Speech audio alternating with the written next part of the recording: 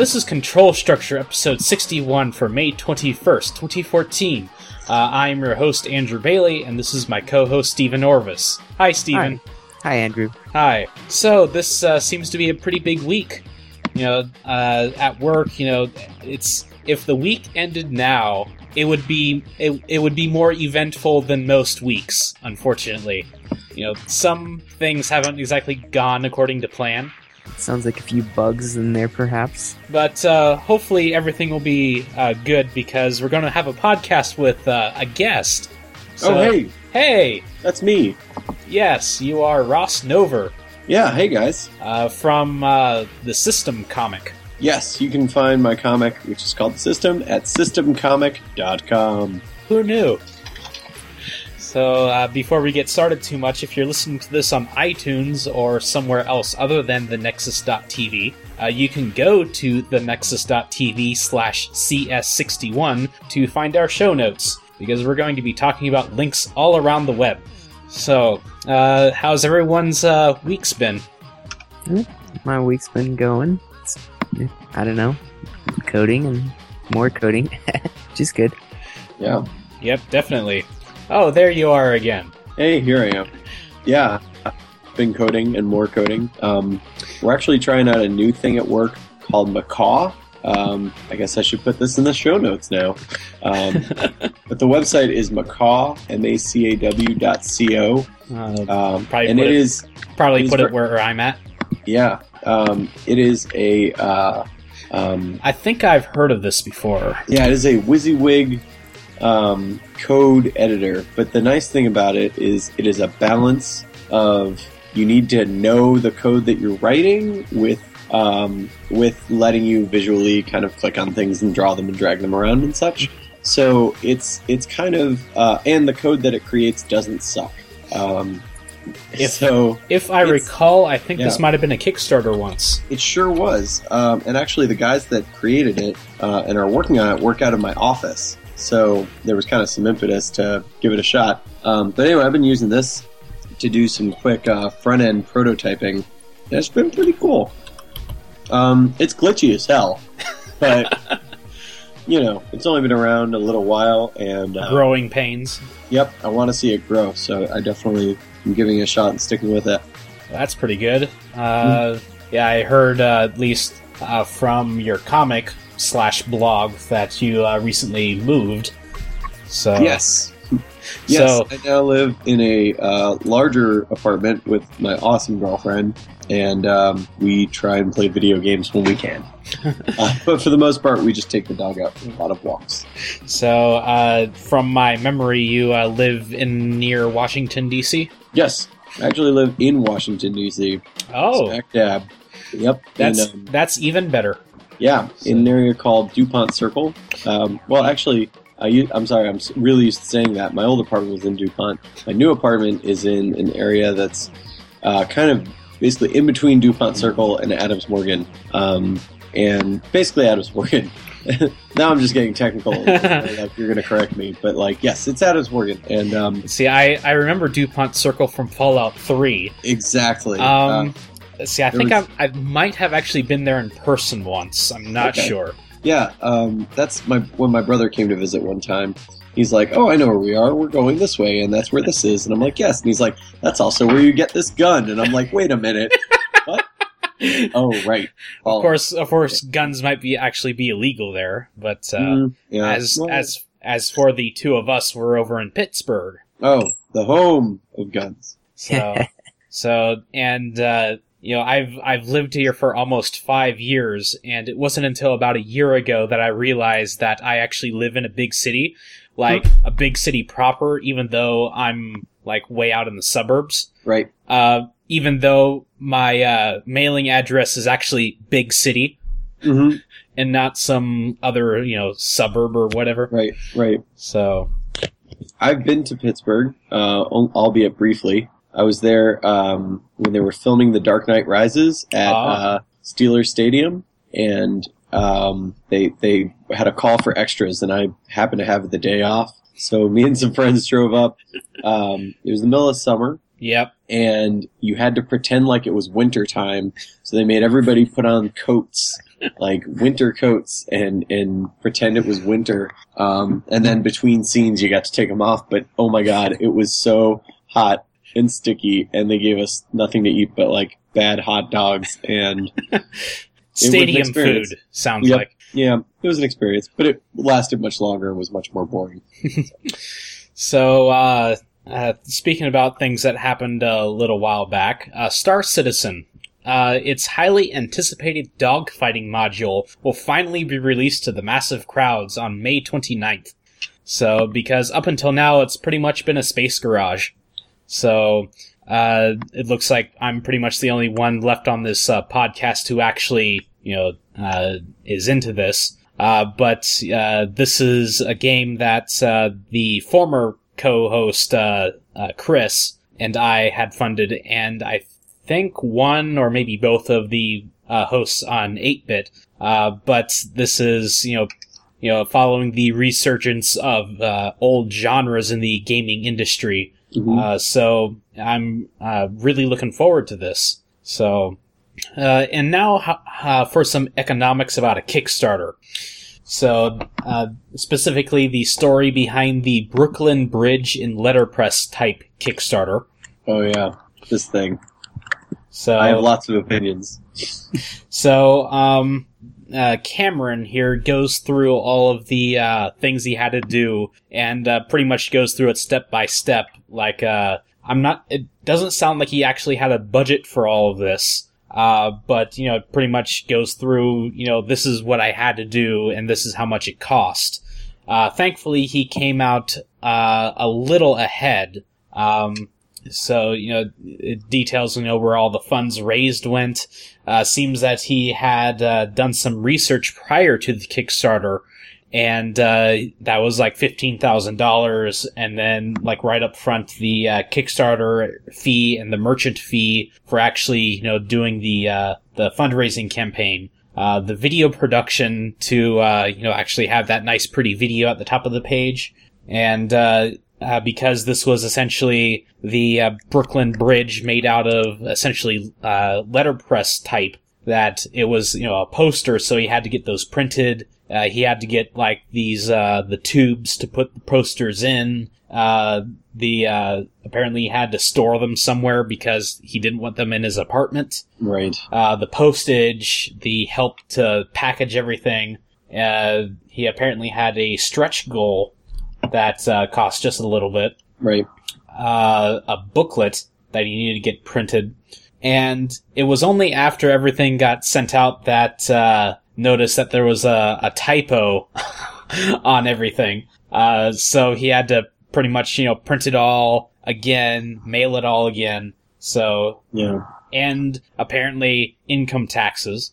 So he raised $64,500, and he profited about $4,900. That's about 7.5%. So, you are the third guy on this podcast who's had a Kickstarter. So, yeah, how did yours come out? Well, so first of all, mine was not nearly as successful on Kickstarter in terms of total amount raised. This guy raised $64,000. I raised, I think, $11,000.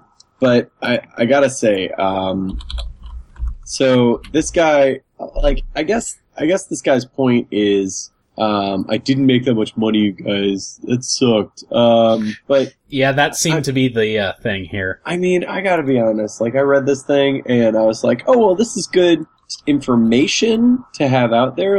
Oh yeah, it's good to say, it's good to warn people on Kickstarter. It's not just raise the money and you're done. There's a lot of details to it. There's a lot of that you need to think about that you should think about before you do a Kickstarter. Shipping is something to consider, printing is something to consider, all that. That's very, very true. And you already had a store for System Comic, right? Right, exactly. It was still a lot of new things, but the thing is, a lot of these costs that are in here, he talks about them oh, I didn't think about this, or I'm just amazed, okay, let's, the way he talks about these items, the first one, less Kickstarter's fee. Okay, well, you knew that was going to happen. Yeah. Less the merchant's fee. Okay, well, you knew that was going to happen. Less the video production. Well, you chose to produce your video. That was the cost of doing the project. You knew it. The loan repayment, that is nobody's job but your own. Right. The less printing. Okay, well, printing's, of course. Less shipping supplies. Well, of course there's shipping supplies. Yeah. And, without getting too into every single shipping supply he has, I don't know if they're all necessarily the best shipping supplies, but that's another topic. Less storage for 5 months. Okay, again, logistics, that's fine. He shipped everything priority mail. That's fine, too. Temporary help, that was a nothing cost. These are all, none of these are surprising. And then he goes to poster reprinting. Okay, that's an issue, but that is his own fault. Yeah. It's a spelling error. That is not Kickstarter's fault. That is nobody's fault but his own. And he talks about it I don't know, and everyone's great about it, but I don't know. And then postage again, yes, those are big costs, but those are no one's fault but your own. None of this is surprising to me, and I shared it with some of my webcomic friends, and they were all suck it up, dude. They read the article and they were just infuriated. This specific one? Yes, this specific one. I sent it on, and they were all yes, that's what it costs. What do you want? Yeah. That's how much it costs to do things. This is why. And the other thing that he really barely talks about in here, there's one line about it. Thankfully, I have roughly 800 posters remaining from the project that will be sold at a much higher margin and will hopefully allow me to earn a greater profit on the many hours I've poured into this project. Okay, that is a massive, massive understatement to put that in one line. Okay, that it means that he has 800 posters that if he sells for whatever amount, they've already been paid for. $50 maybe. Yeah. Yeah, they've already been paid for. So he's sitting here saying, "Oh, I didn't make much money. I only made $5,000." You made $5,000 and you have 800 extra posters. That is and the profitability on those is 100%. Yeah. Except for shipping, but still. Right, except for shipping, right. So to have this worded as though I barely made any money on a $65,000 Kickstarter campaign is crap, because really he's saying if he's factoring in all of these costs, he should factor in how much he could make on the other 800 posters, or how much he's planning on making on it, and then compare it, because that is way less of a woe is me sort of article and way more accurate. I printed with my Kickstarter, which will be available online soon through my website, systemcomic.com. I shipped out 300 books. That was the amount that backers and things asked for. Then there's an extra 200 left over. Because I chose to print 500 books. Great. Now I have 200 extra books. Every time I sell one, it's all profit. And that's part of, so really the Kickstarter paid for that print run. I wasn't trying to make money on the Kickstarter. I was trying to cover the print run, and I did that. Exactly. So, yeah, I have a lot of opinions. And, sort of my view on Kickstarter is that, the intention is to build something, to make something, to get something started. Right. And, he has all this product lying around, of course. Right. That's pretty much how Kickstarter is supposed to work. To cover that initial cost of something to, later, supposedly create a product or some work of art. So, yeah. I just gotta imagine, though, his original goal was $10,000. What would have happened if he only raised $10,000? What would he have done? Would he have just, because that was his original goal. Well, what would you do, man? You just spent $60,000 on a Kickstarter. What would have happened if you only raised the 10 you asked for? That's true. It's he didn't even factor in, he didn't know about the Amazon fee and the Kickstarter fee. That was his original plan. But then again, if he raised only $10,000, he wouldn't have to ship out as much, he wouldn't have to print as much. So, that would, cut significantly a lot of these costs. Some things are the video production is still going to cost $1,000, whether you do 10 or right. however he did. Yeah, and right now he's saying he's charging $80. He charged for the Kickstarter $80 per poster. And now he's saying, I would charge more, significantly more, after it's printed. Well, let's say he just charges $100 per poster, times the 800 he has. If he sells them all, that's $80,000. Yeah, just in, gross profit? Yeah. So, yeah, I'm crying 0 tears for this guy. And I don't know if that's, the way he's worded it has made it seem like he's suffering, and Yeah. he's just not.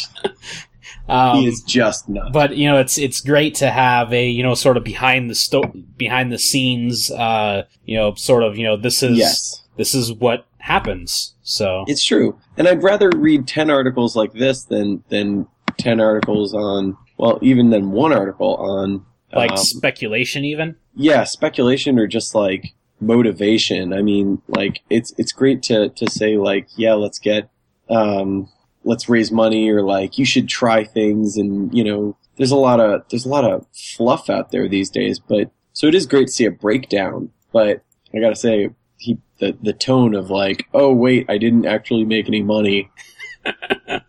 Sorry, man. So, mind if we, since you are a guest on the show, mind if we do an interview? Yeah, not at all.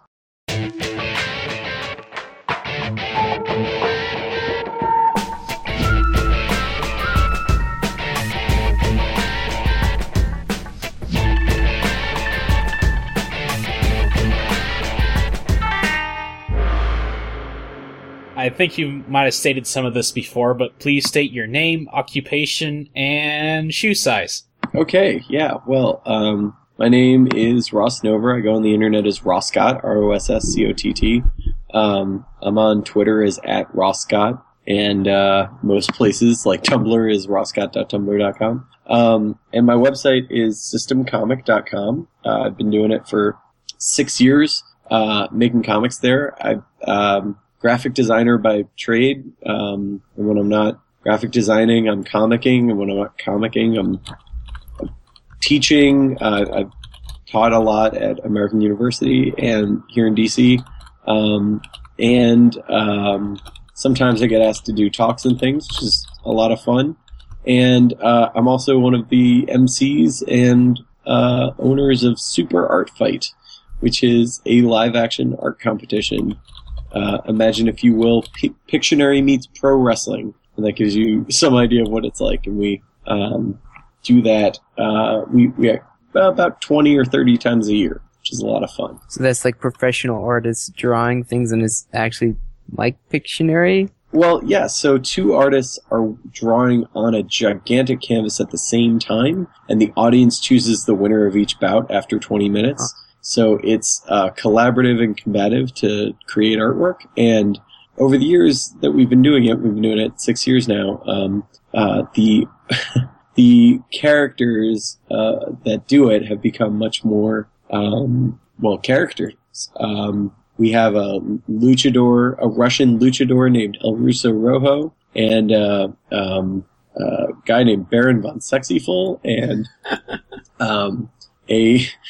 a dude who dresses up like all things America called the Commando, and another guy that has made a entire persona out of the Big Lebowski called the Doodler, and these are the people that, and a giant monster named Stompodon. And so you have artists in character, in costume, also drawing amazing artwork. It's something. It is, in fact, something. And our website is superartfight.com, and we're actually bringing the show online. We're doing a web show that will premiere in the next couple of weeks. That'd be great. Yeah, because stay tuned. Because I've been reading your comics since like maybe early 2009 or so, and every so often it'll come up Super Art Fight. Yeah, so. Whenever I think to post about it. But yeah, we just had a show here in DC where we had 360 people come out and watch the show and chant along with us and cheer and the whole 9 yards, and that was a lot of fun. It was a good show. And we get to do that in Baltimore and DC, and we're actually going to LA this summer. So it doesn't pay any money. It is just for the fun of doing it, and maybe publicity. Yeah. I mean, the fact that I get to do that, the fact that I get to travel around and all that. I mean, if it weren't for Super Art Fight, I wouldn't have met my girlfriend, and she's amazing. So, if nothing else, it was worth 6 years and all the time to meet someone as awesome as Kristen. So, she didn't hear that. I wish she'd heard that. But, oh well. Now I'll make her listen to this. Hi there. Hi. But no, it's a lot of fun. So, what inspires you? What inspires me? Oh man.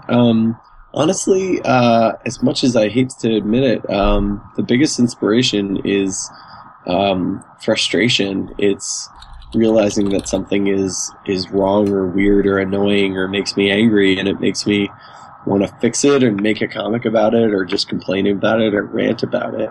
And a lot of the best comics come out of being annoyed by something. Yep, definitely. Lot of the time. And you never know what's going to become a comic, and definitely not whatever's going to become a great comic. But I definitely think the greatest moments come out of just being really frustrated with something, and happen at 2 a.m. and all that, and that's what yields the most cathartic moments.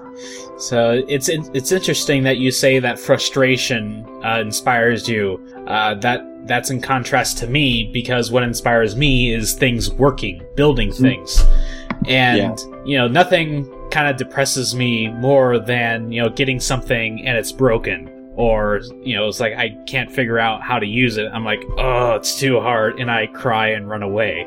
Well, it's still two sides of the same coin, I think, because what you're saying really is you enjoyed fixing it, but it had to be broken first. And well, not necessarily, but at least you can build something and have it work that way.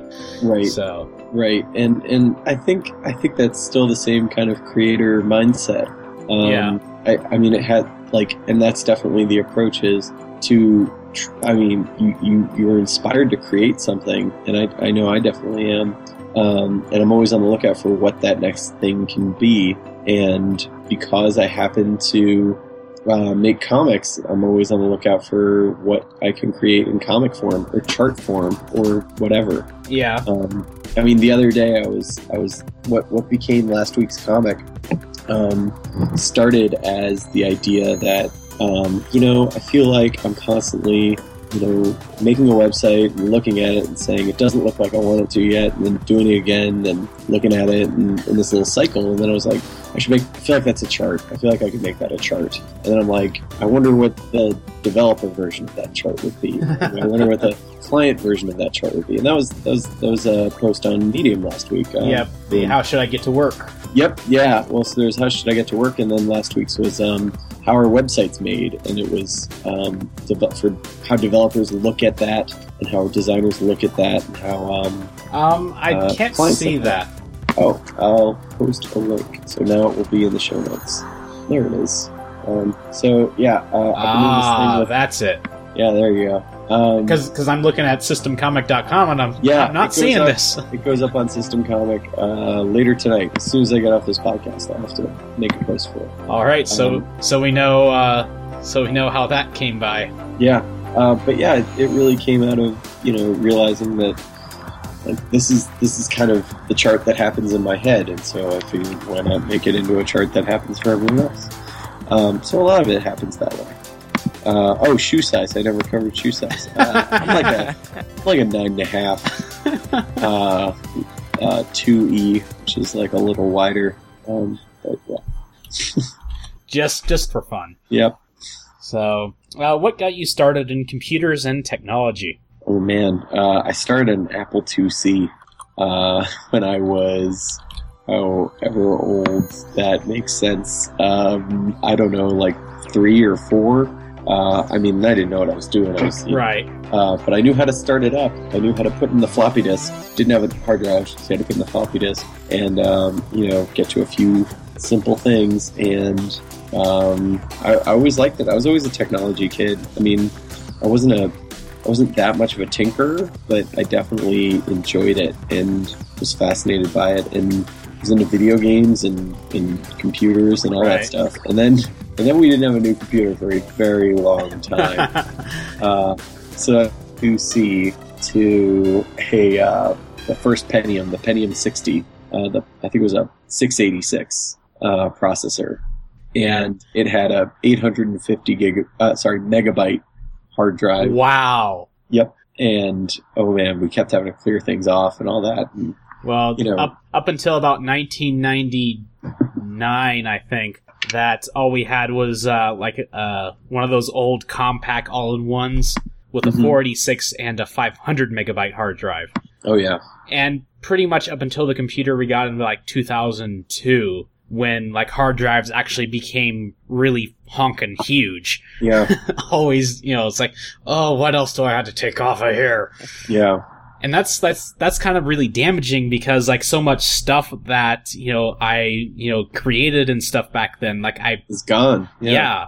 If I saved it at all. Yeah. So I definitely miss that, and I definitely miss how indestructible old computers were. I mean, that Apple IIc, I mean, we don't have it anymore, but I bet if we did, it would still work. Like, well, those things. Speaking of that, yeah, this is my 20th century computer. I had pulled it out of my uncle's house when he died, like 2 or 3 years ago, and it's a Pentium 2. And nice. I have Windows 98 on it. And you can see that CRT back there. So. I love how your case isn't even put together. You just kind of leave the guts hanging out. Yep, it sort of, stays that way. It works, it turns on, there's no sparks or anything, so. I mean, if I really wanted to make it look nice, I'd probably buy a case for it, but, Right. But there was just less stuff to go wrong back then. I mean, you didn't worry about dead pixels. I mean, right?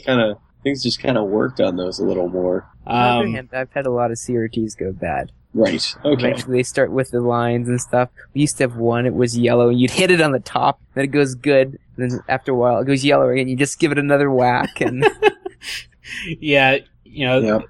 Things were a little different when computers were more analog. Yep.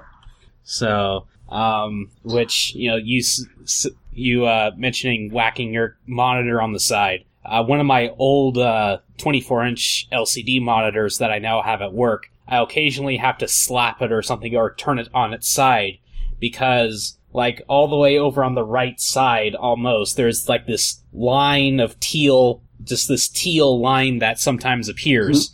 Yeah. So I'm not sure if there's a short or something in it, but yeah. You know what though? I'd rather that than like anytime a pair of Apple headphones, like an ear goes out or something. There's no whapping it that works. It's just gone. That's it. It's done. And interesting, you say older indestructible computers. I've been thinking about buying one of those Model M keyboards.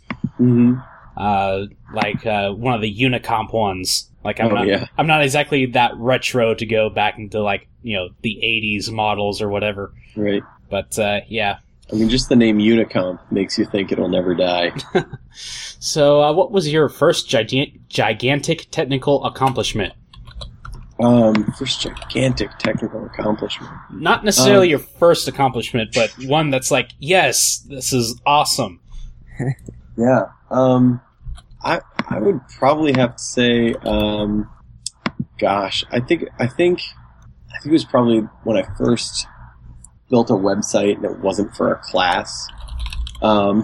This was in college. I mean, I was an interactive design major, but I gotta be honest, they didn't know what that meant. I mean, the problem with education in general is that it has to cycle back around in order to be taught. Like the teachers have to learn it and then get to the point where they can get back around to teaching it. And so it takes a little time for that loop to happen, for new things to wind up in the curriculum. Right. And so, I was taught at that awkward time where people had heard of CSS, but no one was teaching it, at least not in my school. And, everything was Photoshop slices and Dreamweaver, and no one really knew what they were doing. And that's where things were. And so the first time I was able to build a website without, that wasn't for a class and that it actually worked, and I didn't run into some problem that I was just stumped on. And well, I ran into plenty of problems, but I got through them, and right. And that's okay. And that's when it felt real. I don't know. That's when it felt like the real deal. That's awesome. So, what tools do you use now, and how have they changed? Oh man, the tools. I mean, aside from Macaw. Right. Well, the tools are changing all the time, and I have this running joke at work about new tools because, like, it's great that there's new tools, and there's a guy that works with me named Rick, and Rick is constantly like, oh, there's this new framework, and this new framework does this thing, and oh, I want to do the new site in Jeet and not Foundation, or in Foundation and not Bootstrap or whatever, and like. I use those things. They're good. Like, things are getting better. Things are getting easier. That's great. But also, like, then he'll be like, well, I don't know why this isn't working. And I'm like, well, did you try display-:table? Like, or that's something that, like, to me, like, when back in my day, we had to write it all the time like that, or whatever. And, right. And so the tools are great, but at some point, like, they're going so fast that, like, we have a running joke, and it's like, have you tried the new, we tried HipChat at work, and now we're doing Slack, and so there's this thing about, like, oh, we used to be on HipChat, now we're on Slack, but now we're giving it up for Slam Jam, and then we're going to change that out for Slip Slam, and, like, we just keep making up stuff, because it just seems like the technologies are changing so fast. And it's like, oh yeah, let's use Florp or something. Yep, yeah, and so, I guess... but right now what we're using, we're using Slack to talk to each other. We use it kind of as a mixture of chat and keeping track of things. And we use Trello to keep track of projects. That's popular. Yeah, quite popular. It took a little while for me to get into it. But, that stuff's just as important as coding, really, because you don't know what to code. You can't right. be organized. And we use GitHub, and I use Sublime Text for writing code. But I gotta be honest, if it weren't for Photoshop and Illustrator and the Adobe Creative Suite and all that stuff, I don't know who I'd be. Right. That's still my bread and butter. And as much as people like to say they design in the browser, and I wish I could just design in the browser, I don't think in the browser. Like, I can do things in the browser. I can make the browser do what I want, but I have to decide what I want first, and I'm not good at that yet. Right. So I still start in Photoshop, even if it's just more of a sketch than a final thing, and then I go to the browser. So that gives you some idea. And then I would count listening to podcasts as a tool because it helps with productivity as much as getting it as any program does. So, let's see. Yeah, at least for me, pretty much whenever I move to a new job, that's pretty much like the biggest change of tools, and then it just sort of like stays the same way for a while. But at least when you're in an established company like that, that's pretty much the norm. Right. So, let's see. I think I at first I wanted to throw something in there, but I forget what it was.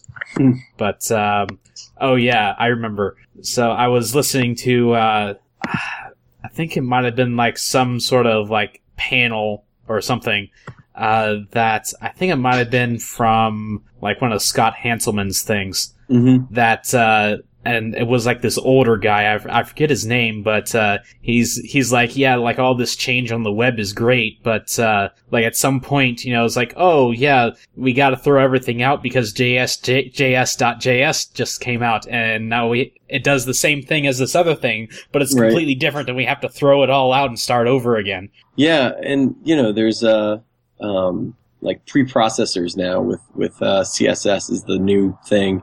Everyone's using Sass or Compass and SCSS and all this stuff, and they are really cool. They let you do things in a cool way, but if you don't have your hardcore just basic CSS down, then they don't do you any good. So, like, I don't know. I've watched just like the stuff. It's like stuff built on stuff built on stuff, and that's cool for the hardcore user. It's abstractions all the way down. Yeah, it really is, because it's just getting to a point where it's just getting crazy balls in the details of it. And it's not that it shouldn't exist, because it should, but I think sometimes people get too hung up on doing things the perfect way and not just like doing it. Yeah. It's like, well, instead of worrying about which is the best tool, how about which one can do it, or which one do you already know and starting, and then going from there. And saying about like the best tool or something. and like you finally figured out like your favorite thing in the world, like what it was built with, or you actually look behind, you can actually get the tool that was used to build it, Right. and you toy around with it, and you're like, how can anyone do anything in this? Yeah. Oh yeah, and I've definitely encountered that. I mean, there's definitely plenty of, frameworks I've tried to use where I'm like, this is a mess. This is a jumble. I think, I think the truth is, it's like, well, just don't let me deal with other people's code, and then I'm happy. Yeah. Anytime I'm dealing with, or the real lesson is if it's someone else's code, or if it's annoying code to work with, it's probably going to be faster to rewrite it than it is to futz with it. Yeah. Because I've spent 6 hours futzing with something I could have rewritten in 2 and been annoyed that I did that. So let's talk about your comic for a moment. Oh yeah. What got you interested in this art style? Yeah. So I recall that at some point you had mentioned that in your design work you were sort of using figures like this. So, yeah, you've got my spiel down. So that's the deal. So I'm wondering, were your clients like governments or something? No. So I worked at this small design firm out in Potomac, Maryland, called Copeland Design, and they're good people. I think they. Oh God, don't put that in the show notes. You said it. They're good people, but anyway, so I was working there, and they did signage, and I thought, like, when you're in school, this was my first job out of school, right? So when you're in school, you hear signage, and you think, like, at the time, Paula Scher got to redo, like, whatever she wanted in this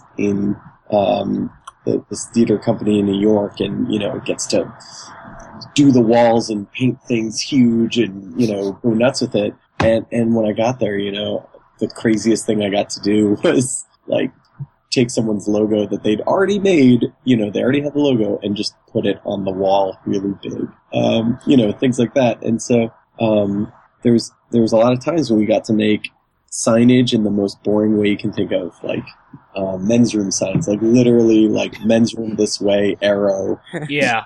But like matching to the style that's in all the other signage in the building. There was a lot of matching to existing stuff. Which probably drove you nuts at first. Oh yeah, it drove you super nuts, because you're like, wait, is that like, how much of a rounded corner edge is that? Is that like a 1/4 inch, or or like trying to match the font or whatever? And I'm not sure what's worse, something matching, not matching, or like almost matching, or whatever. So it was just that a lot.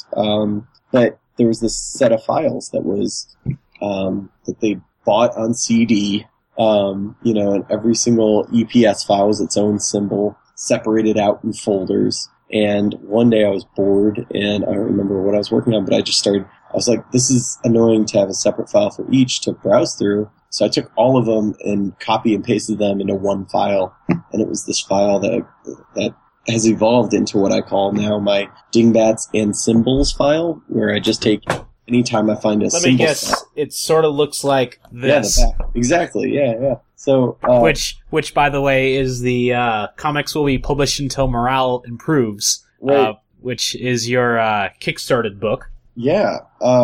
So I started putting together this file, and I started looking at it more and realizing, like, you got a bunch of people drawings in a bunch of different positions, and I was like, you could make comics out of this. I wonder why no one's made comics out of this. Someone has to have made comics out of this. And I looked, and I couldn't find any. And I was like, well, I guess I'll make comics out of this. Yeah, it sort of pushes, your comic really pushes the envelope on how a webcomic should look like. Yeah. Like, I've never come across something quite like this. I mean, of course, XKCD does, stick figures all the time. Yep. But this is a very manufactured type look to it. Yeah.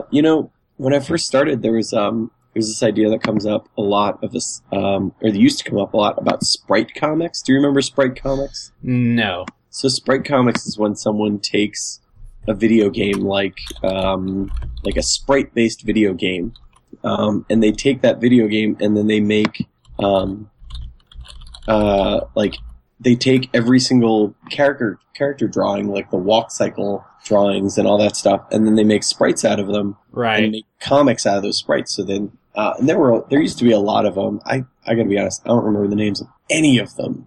Well, there was 8-Bit Theater, which was really good, actually. I think I've heard of that somewhere. Right, but there was a bunch, and some of them were popular even, and there's one that used the Mega Man characters, and one that used the Final Fantasy characters, whatever. And, I think I've seen some of those like around somewhere. yeah, but they used to be picked on in the comics community because there was no drawing involved. Oh, they didn't draw this; they stole this, and like, they're not even writing it. Or they're just writing it and stuff like that. And I always I was waiting for the discussion of like me getting picked on for being a sprite comic, because at its core, that's exactly what I was doing. Yeah, was using these symbols to make comics, and that's what sprite comics were. Yeah.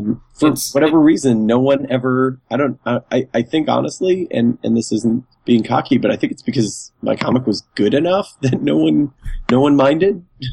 Maybe I'm hoping. I don't know if that's, or maybe you haven't reached that critical mass. Maybe, yeah. I've just never had to be popular enough to worry about it. And I guess sort of like the closest thing, to at least this sort of machined look would be Zero Punctuation. Right. Those reviews. Except he actually uses color and box art for video games. So right. Yeah. And I love Zero Punctuation, and I love that kind of. I love minimal stuff, because the great thing about minimal stuff is people read into it whatever they want. They're able to place themselves in it because, there's a blank face, so... Right, exactly. And if you read Scott McCloud's book, Understanding Comics, which, is by no means the original source of a lot of its content, but the most digestible one, he talks about the iconographic versus realistic plane of existence of, drawing things as simple as a smiley face versus drawing something as specific as a detailed drawing of a particular person, and how that's kind of a scale. And the more iconic something is, the more people can read into it as themselves. Exactly. Which is makes it sound like I planned this, but the truth is I did not. I just wanted to make comics, and I was honestly, it was easy. I was at work. I was sitting at work. I had the tools in front of me, and I could sneak into making comics during the middle of the day because I had Illustrator open anyway. Right. And it's not like... At least the visuals to throw it all together, appear to be pretty easy to do. Right, yeah. But, there's still plenty of, thought process going on, too. Yeah. My comics, famously amongst my friends, take a ridiculously short amount of time to make once I have all the ideas in place. It's just coming up with the ideas that takes the most time. Exactly. And because it's kind of joke a day, that takes a while sometimes. Yeah, sometimes a week. Sometimes a week. Yeah. Well, lately it's been a week. So I've of course made the joke in the comment section that apparently morale has improved. Yep. So. Yeah. Well, don't worry, it hasn't. I mean, it has, but it hasn't, right? Yeah. So, looks like you had a question there. Yes. So I was going through the different comics. I actually haven't read that many of them in the past. That is okay. Yes. We're cool. Don't worry about it. I was interested in the bike sniper one. Yeah. I was like, what drove you to do that? Were you riding on a bike and you had the desire to shoot people, or?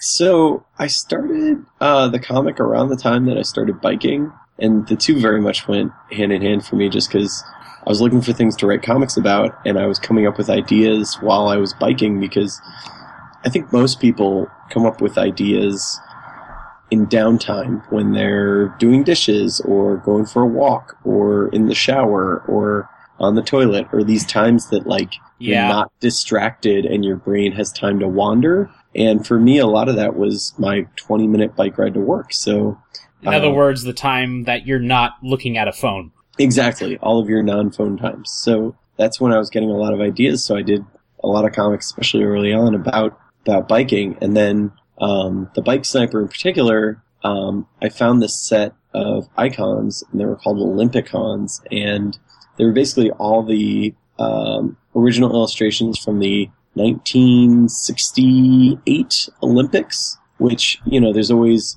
for every event there's an icon, and for every icon, they were done that year in that kind of style that very much matched to the stuff that I had. So I decided to to incorporate those. And so I had the top half from the biathlon event, which was skiing and shooting. And there was even the exact same, because they're all built on the same system, that the top of that fit exactly onto the bottom of biking. My standard biking guy, which is 2 circles around a guy bent over, so it looks like a bike. And so the biathlon just top of shooting fit exactly onto the bottom. So I was like, this is too cool. This needs to be used somehow. But the truth is, when you're biking around town, I do feel like you kind of have to have the right mindset to like deal with the things that happen when you're on a bike. Like, you have to be assertive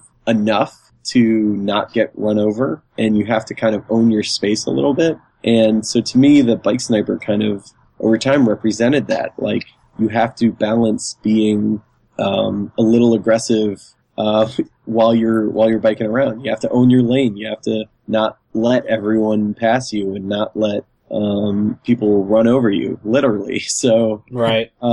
So the Bike Sniper kind of came to embody that, and it just looked cool. So that helps. It does. Yeah, and looking at your book here, you mentioned about the Department of Transportation symbols from 1974. Right. Yeah, that is the original set. Is if you go to the American Institute of Graphic Artists website, AIGA, they have a set called the AIGA symbol signs, which is the original set. And then they've slowly added a few over time, though not very many. And that's the original set that I was using, even though I didn't really even know it. But then they actually had that set available for download. So you could steal it.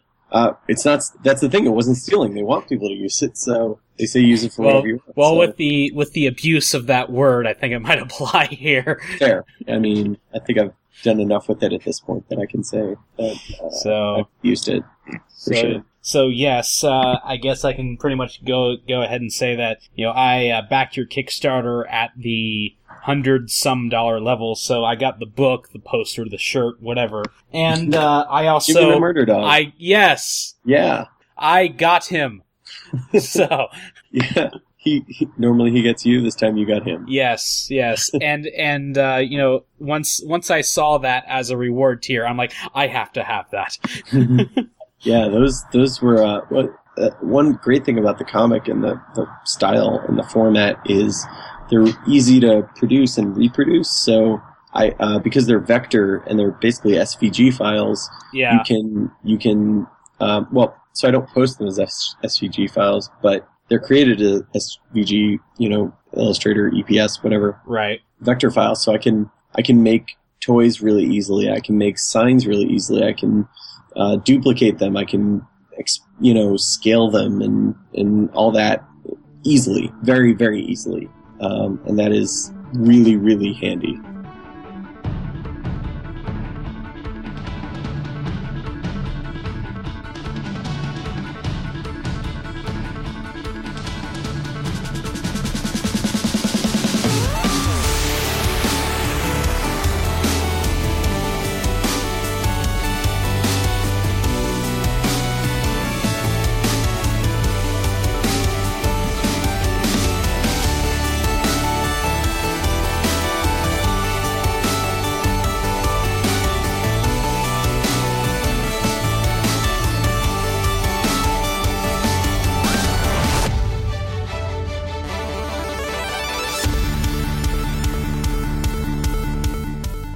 Raspberry!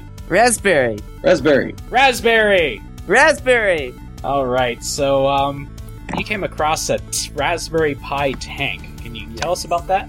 So, this guy took a remote control tank that could, drive around and shoot, use plastic bullets and things, and he took it apart and plugged a Raspberry Pi into it. He set it up so it makes its own Wi-Fi hotspot, and then you can connect up to it, and with either a mobile device or like a laptop that has an interface where you can drive the tank around and get a live video feed and shoot stuff.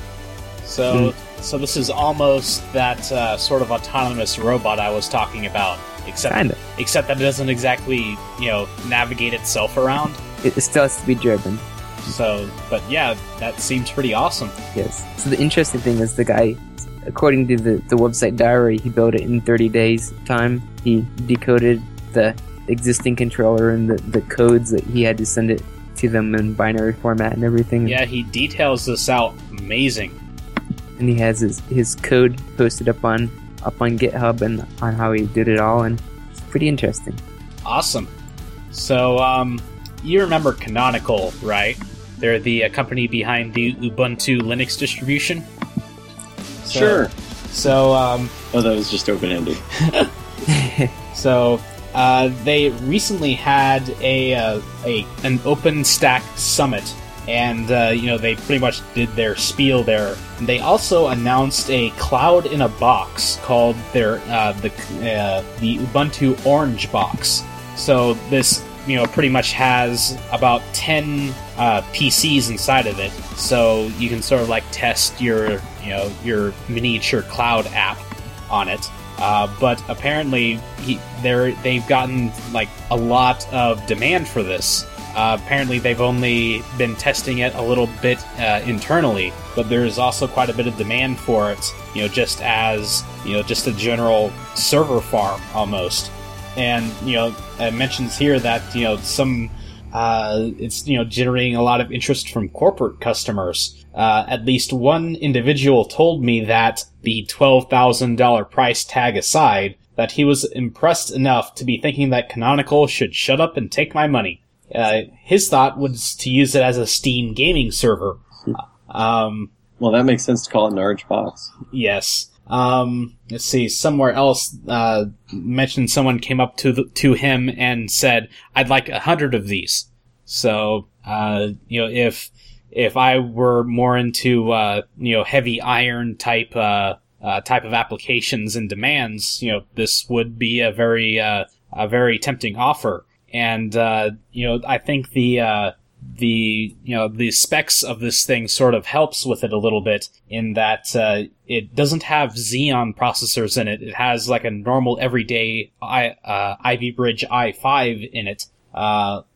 Each one of these has 16 gigs of RAM in it, and there's like 10 of them, along with a 128 gig boot disk SSD. And one of them has a 2 terabyte hard drive in it. So this is pretty much just a box for processing things.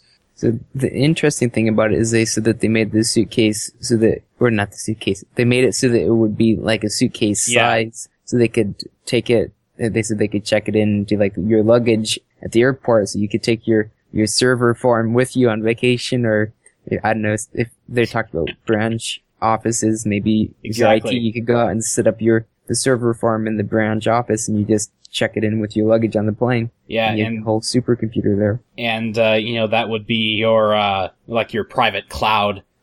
Yes. So, and it almost looks like a really industrial looking like speaker amplifier or something, because it has a sort of like a grill on both sides. So yeah, this is a pretty interesting piece of hardware here. So, Jeff Atwood, our go-to guy for backups, has posted about the measure of time according to a computer. So he, goes through, the fact that, humans operate on such a larger time scale than computers do, such that if one CPU cycle is like a second, going to RAM would be about 5 minutes, going to a solid state drive would take about a week, a hard drive would be a year, going to the next coast would take 5 years, and a reboot would be like 10,000 years. A reboot does feel like 10,000 years, to be fair. So, and there's also like another analogy about like how far away your data is. If if memory would be like the next city over, like the CPU registers would be inside your head. Going to your hard drive would be like going to Pluto and back for your data. And then he sort of improves this. Jeff sort of improves this by saying going to a solid state drive would mean going to about Jupiter and back for your data. So, that's just a, sort of time scale that, if you can optimize things, that it kind of speeds things up. So, yeah, I sort of found that interesting. Yeah. I gotta say, I love that, and I love the reference to the movie Her in there, which I've been meaning to see. I've heard that's a pretty good one. So yeah. Just as a side note, do you have an SSD? An SSD? Yeah, solid state drive. No, I wish I did. I very much wish I did. But yeah, I mean, the scale of them just hasn't quite gotten there yet, and I use enough space on my hard drive that it's still worth it for me to have a space. Full one. Yeah. Let's see. It was about I think it's going on 2 years now that I bought a 512 gig OCZ SSD.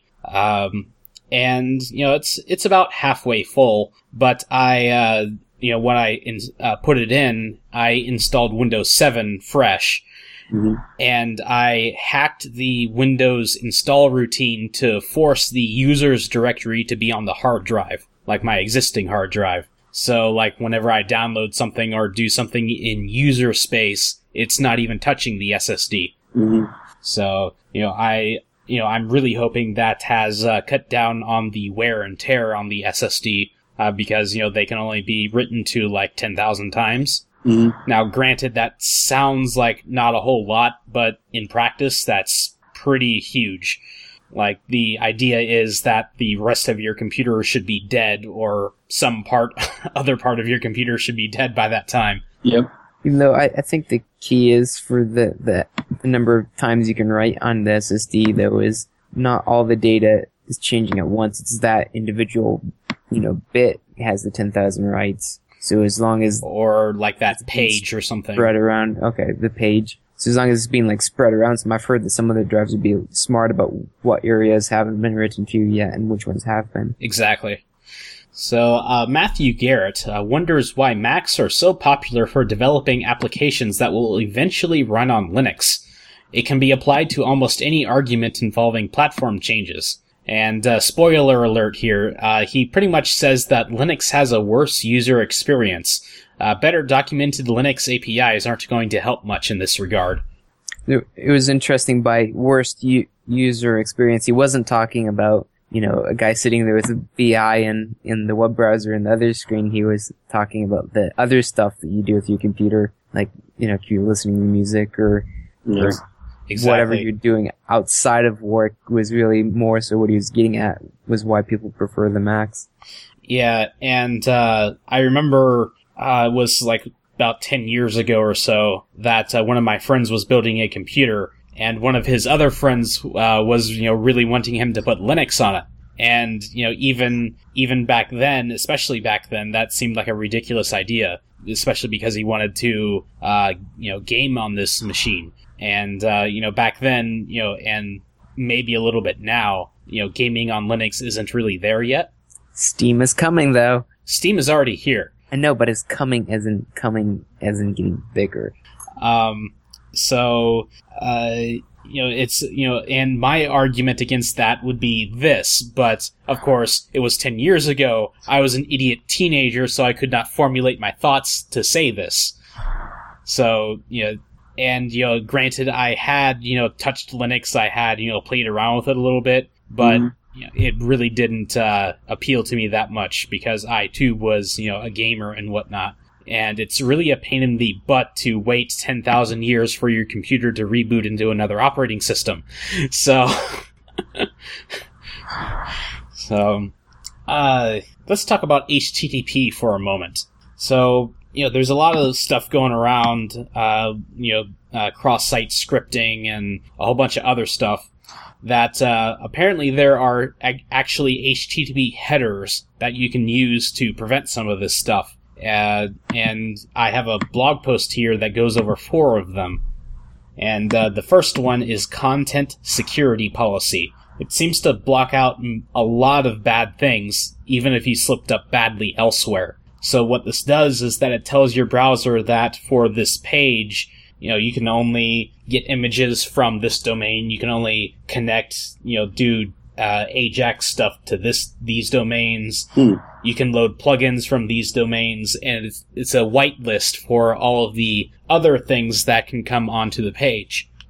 And, you can divide it out by specific, object types. So scripts, fonts, frames, images, stuff like that.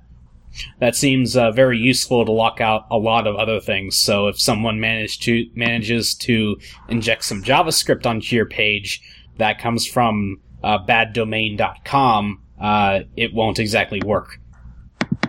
Then, of course, there's the frame options that pretty much tells your browser this cannot be run in a frame, an iframe, ever.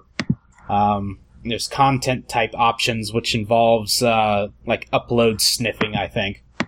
And then there's strict transport security, which also seems to be a really awesome one. It tells the browser to only connect to this domain in HTTPS for a given time in seconds. So, even if you type in http/yourbank.com, it'll always go to HTTPS. And it won't be redirected to the secure site. It'll just go to the secure site automatically, even though you specified to not. And it seems like you can even force this for subdomains as well. So this seems to be pretty useful for, especially with all the stuff surrounding the NSA.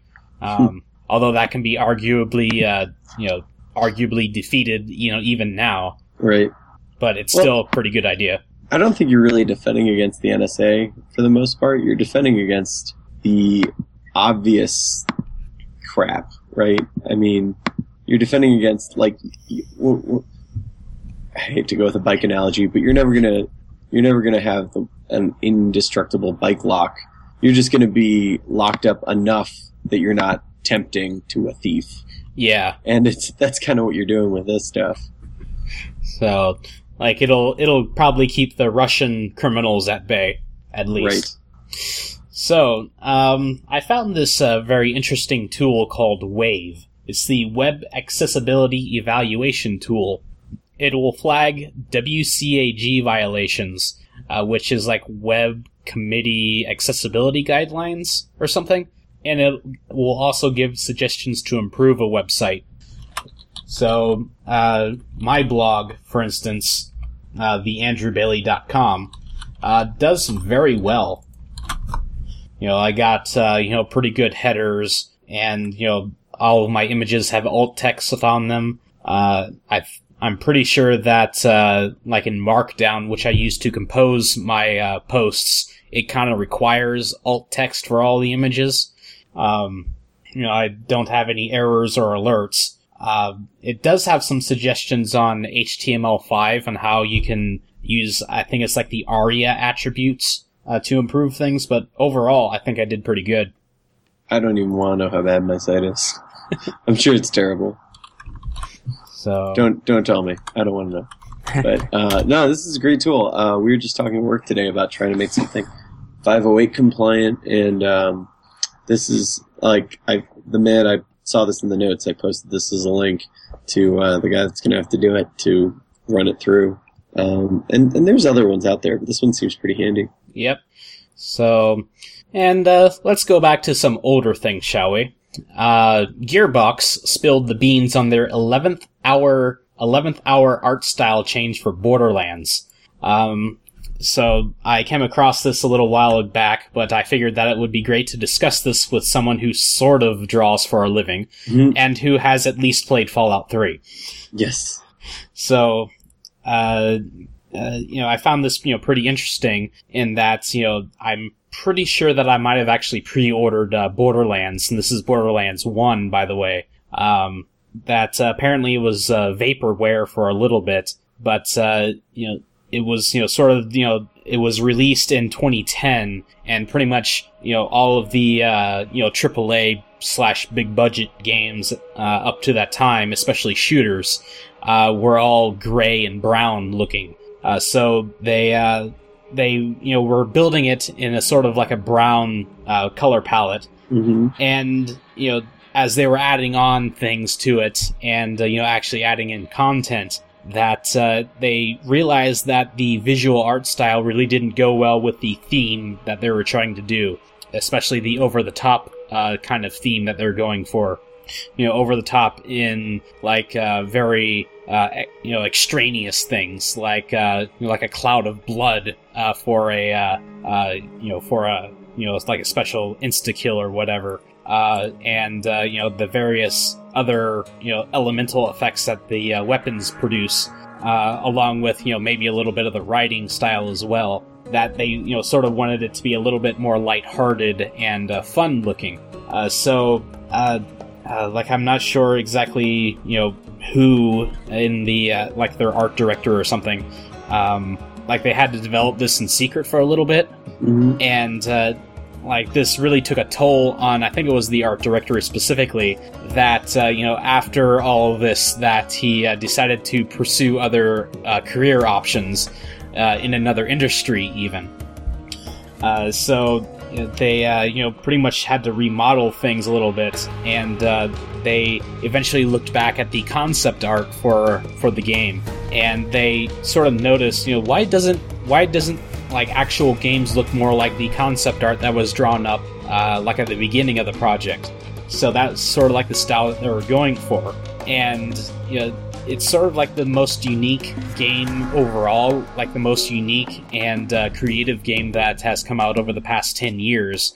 And it's something that I really enjoy. And I'm pretty sure that a lot of people were pretty much sold on the art style alone, since it looks, so unique. Yeah, I gotta say, I love reading through this, because I do think it has a pretty unique style, and I love hearing them talk about, like, yeah, that was not working. We totally had to change that. So, and when it was released, it sort of came out to sort of mediocre reviews. But as time went on, this is a co-op style game. So over time, people saw other people playing it and joined in, and then when they went home, they're like, "Hey, that's a pretty fun game. I remember." And, not only is this a co-op game, but it can be played single player as well, and go through the exact same stuff. So, this is, like, I haven't actually seen any sales numbers for this, but I'm pretty sure it has a significant tail to it. And by the time that Borderlands 2 came out about 2 years ago, it was a highly anticipated release. So, and it goes over, former, concept art for this game, and it's really weird to see Mordecai not weigh 90 pounds. Yeah. Oh man, I just love seeing. I they did a great job making it gritty, but also super colorful, and but not like gritty in like the Christopher Nolan gritty sense. Like it's just like, I don't know, you'd never think to describe it like this, but somehow the result is just so colorful. Yeah, it's a comic book essentially. Yeah. And you can sort of see the original design come through in some of the areas, like the world areas, in that you're either fighting through a desert or a junkyard. Yep. At some point you do go to a coast, but it's still a junkyard. It's pretty much a desert junkyard. So, I believe that's, I think I was on one of the other podcasts, 8-Bit, and I described it as spanning the alphabets from desert to dump, the first one. So, they definitely expanded the environments in the second one. Yeah, and they also even went more ridiculous with all the costumes. Oh yeah, and the writing and the just the general thought considered in the second one is much better. But even the first one, that sort of shows through in a few places. Mm-hmm. So yeah, and I had mentioned Fallout 3 there because you had done that one strip there about the metro being down. Yeah. And I had, asked, I had said, also due to nuclear apocalypse. Yeah. And I had just, for some reason, picked out my Nuka-Cola shirt. So. Yeah. Fallout 3, I mean, so it takes place in DC, and they actually got it pretty right in terms of areas represented and the metro system and stuff. And they did it because Bethesda Software is like just north right of town. Outside the city. Yeah, it was founded in Bethesda, Maryland, but exactly. Like now they're in Rockland or something. Yeah, and I've noticed that you can actually see their offices from the freeway. That's amazing. Yep. And I think I might actually have some photo of that somewhere. But yeah, I've been to DC about like 5 or 6 times. Mm-hmm. And, like I mentioned here that, we don't exactly have subways out here in the Midwest. Yeah. And, once I thought about it, it's like, yeah, you really like riding the subway, but, people who actually live there probably say, oh, you don't want to go down there. That's the worst part of town. Yeah. Well, you live in Pittsburgh, so. So, yeah. The whole thing's the worst part of town.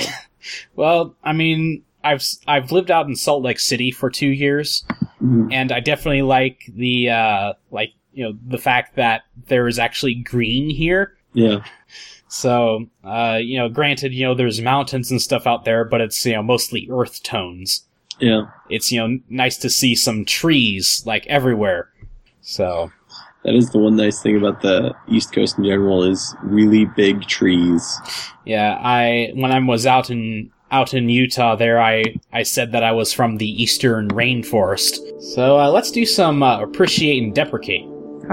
So tonight, because I've been wanting to fund that Kickstarter for the Raspberry Pi housing robot thing, I decided to call Amazon Payments about my account, which I never actually did get working right. There's something odd with it. But anyways, I found the customer service actually answered quite quickly, and since it was from their website, the link to click to call you, it's automatic and they already have the context of your account, so they don't have to ask you for stuff. Awesome. So I thought that was kind of impressive versus I've been called PayPal before, and it's like a whole bunch of hoops you have to hop through to get in and wait a long time. I thought the system, for the call system anyways, was set up well. The website isn't, but the call system was.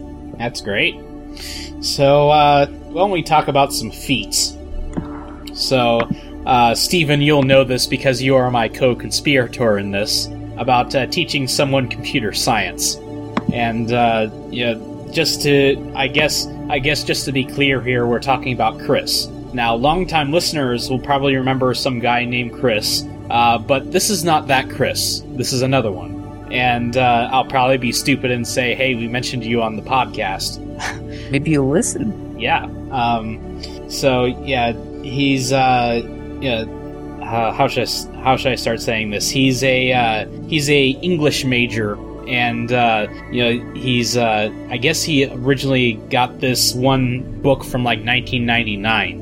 That was pretty much all basic, I think. It's like Programming for Dummies or something like that. It's like one of the Dummies book. Yeah, and I think it was pretty much basic or something.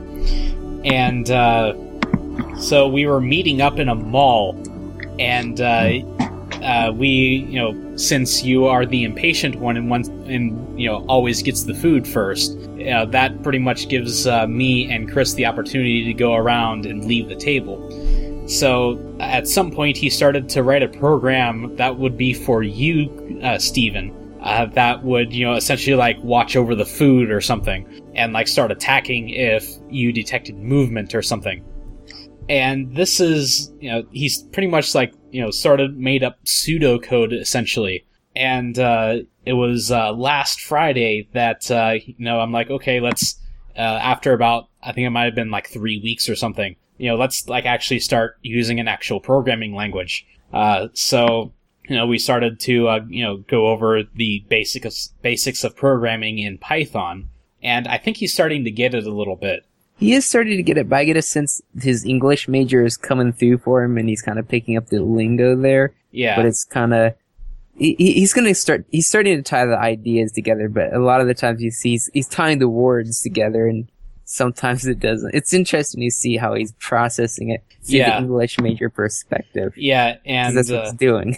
yeah, and I, since he is an English major, I thought that he would find my random sentence generator to be quite interesting, because I pretty much, made classes for all the parts of speech, and, I used that to, pretty much string the parts of a sentence together. The subject is a noun, and the predicate, is the verb and usually some other kind of object.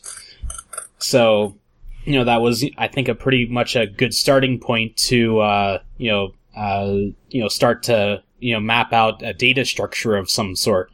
And, algorithms and data structures, that's, the very, meat and potatoes of computer science. So, and I think I've started to, I sort of nudged him in that direction, to begin with, just to make sure that, this is the sort of stuff that we deal with on a day-to-day basis. It's not just all binary. It took a little while, but I think he finally understands that programmers don't speak ones and zeros all the time.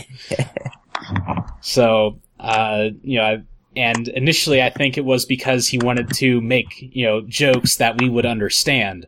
But I think it's, grown a little bit, further into that. And right now I would like to imagine that he's doing this to increase his job prospects. But you never know. So, let's go with some podcast feedback. So Ian Buck sent us, the one guy from the 8-Bit Show.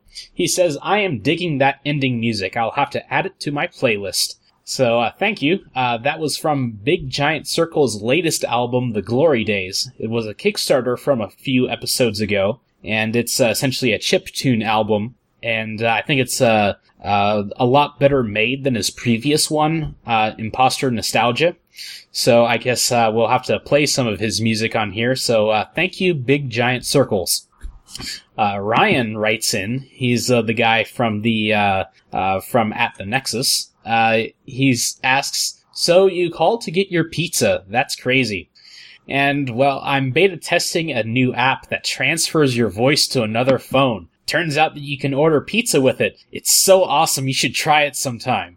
Transfer your voice to another phone. In other words, call from a different phone number? Yeah, essentially, yeah. Okay. That's pretty much the primary application for a phone.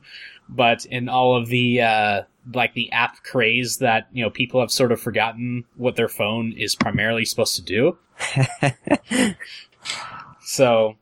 Ryan says that I sort of met Michael Dell once. He came to our middle school to say hi to the kids in the Dell technology program. They bomb-swept the building for 2 days and did all sorts of stuff. He wasn't very charismatic, he wasn't very interesting, and exuded no excitement. I mean, he was at a middle school, not an innovation lab, so I understand, but honestly, I wanted more. Ryan says that I do not have actually 10, I have 3, referring to computers in his studio in his basement.